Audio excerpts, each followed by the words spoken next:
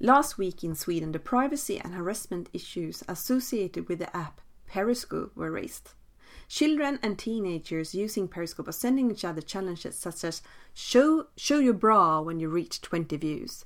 And when fishing for more likes and hearts, young girls are promising to take off their sweater if they get 100 likes or hearts. Also in schools, the app is used to stream lectures by teachers, and many teachers feel unsettled by the idea that what they say and do can be watched online by anyone.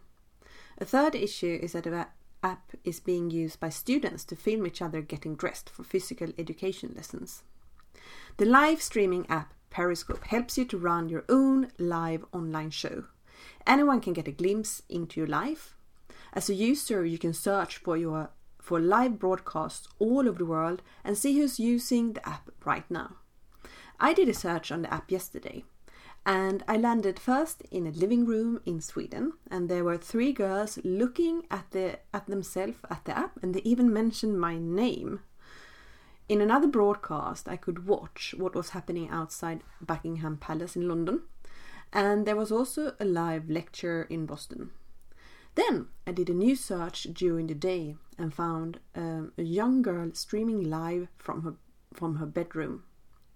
There were many sweet comments, and there were lots of hearts that were sent to her.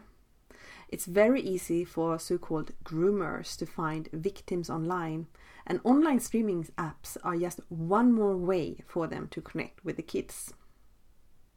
Periscope is an open app that allows anyone to watch every broadcast and comment on your video if you're not actively changing the settings. As always, technology moves fast and humans are slow to adapt to it and learn how it all works. Last week I spoke to an acquaintance who has 10-year-old twins. In the last few years he has refused to get involved in any social media network himself because it's so totally meaningless. We discussed the issue for a while, and it turned out that his kids have smartphones, and I asked him, "Do you know what they are up to when they're online?"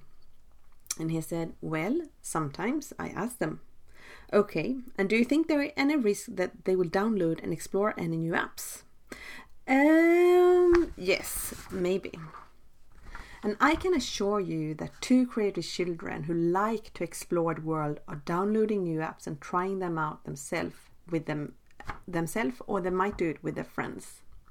And their father is spending a lot of time in denial of the impact online life has on its children. As with its owner, Twitter, there's no function on Periscope to stop harassment and grooming. Periscope's term of service clearly states that they do not take any responsibility whatsoever for the content on their platform, and you as a user are expected to understand that you may be exposed for content that is offensive or harmful. Well, thank you for making that clear to us, Periscope. Periscope has been around for almost a year, and new similar services will launch in the next few years. Live streaming videos are going to be as common as good old YouTube in the future. These apps bring with them great privacy issues and can put vulnerable people at risk. There is no way we can filter out the bad from the good, and it's really up to every one of us to educate ourselves about the risk of video streaming. Next time it might be someone you know who is exposed to grooming, or it may be you who is filmed when you're getting dressed in the gym. I'm ending this podcast with a few tips for safer use of Periscope and similar social media networks.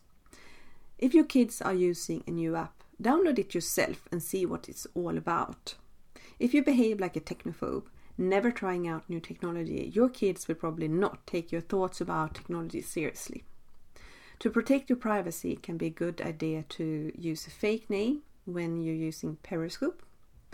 In settings, you can let only the people you follow chat with you, and you can also hide your location as well. Norms about how to behave that are applicable in real life are also relevant online. Please discuss these with your children. Until I see you next time, have a good day. Thank you.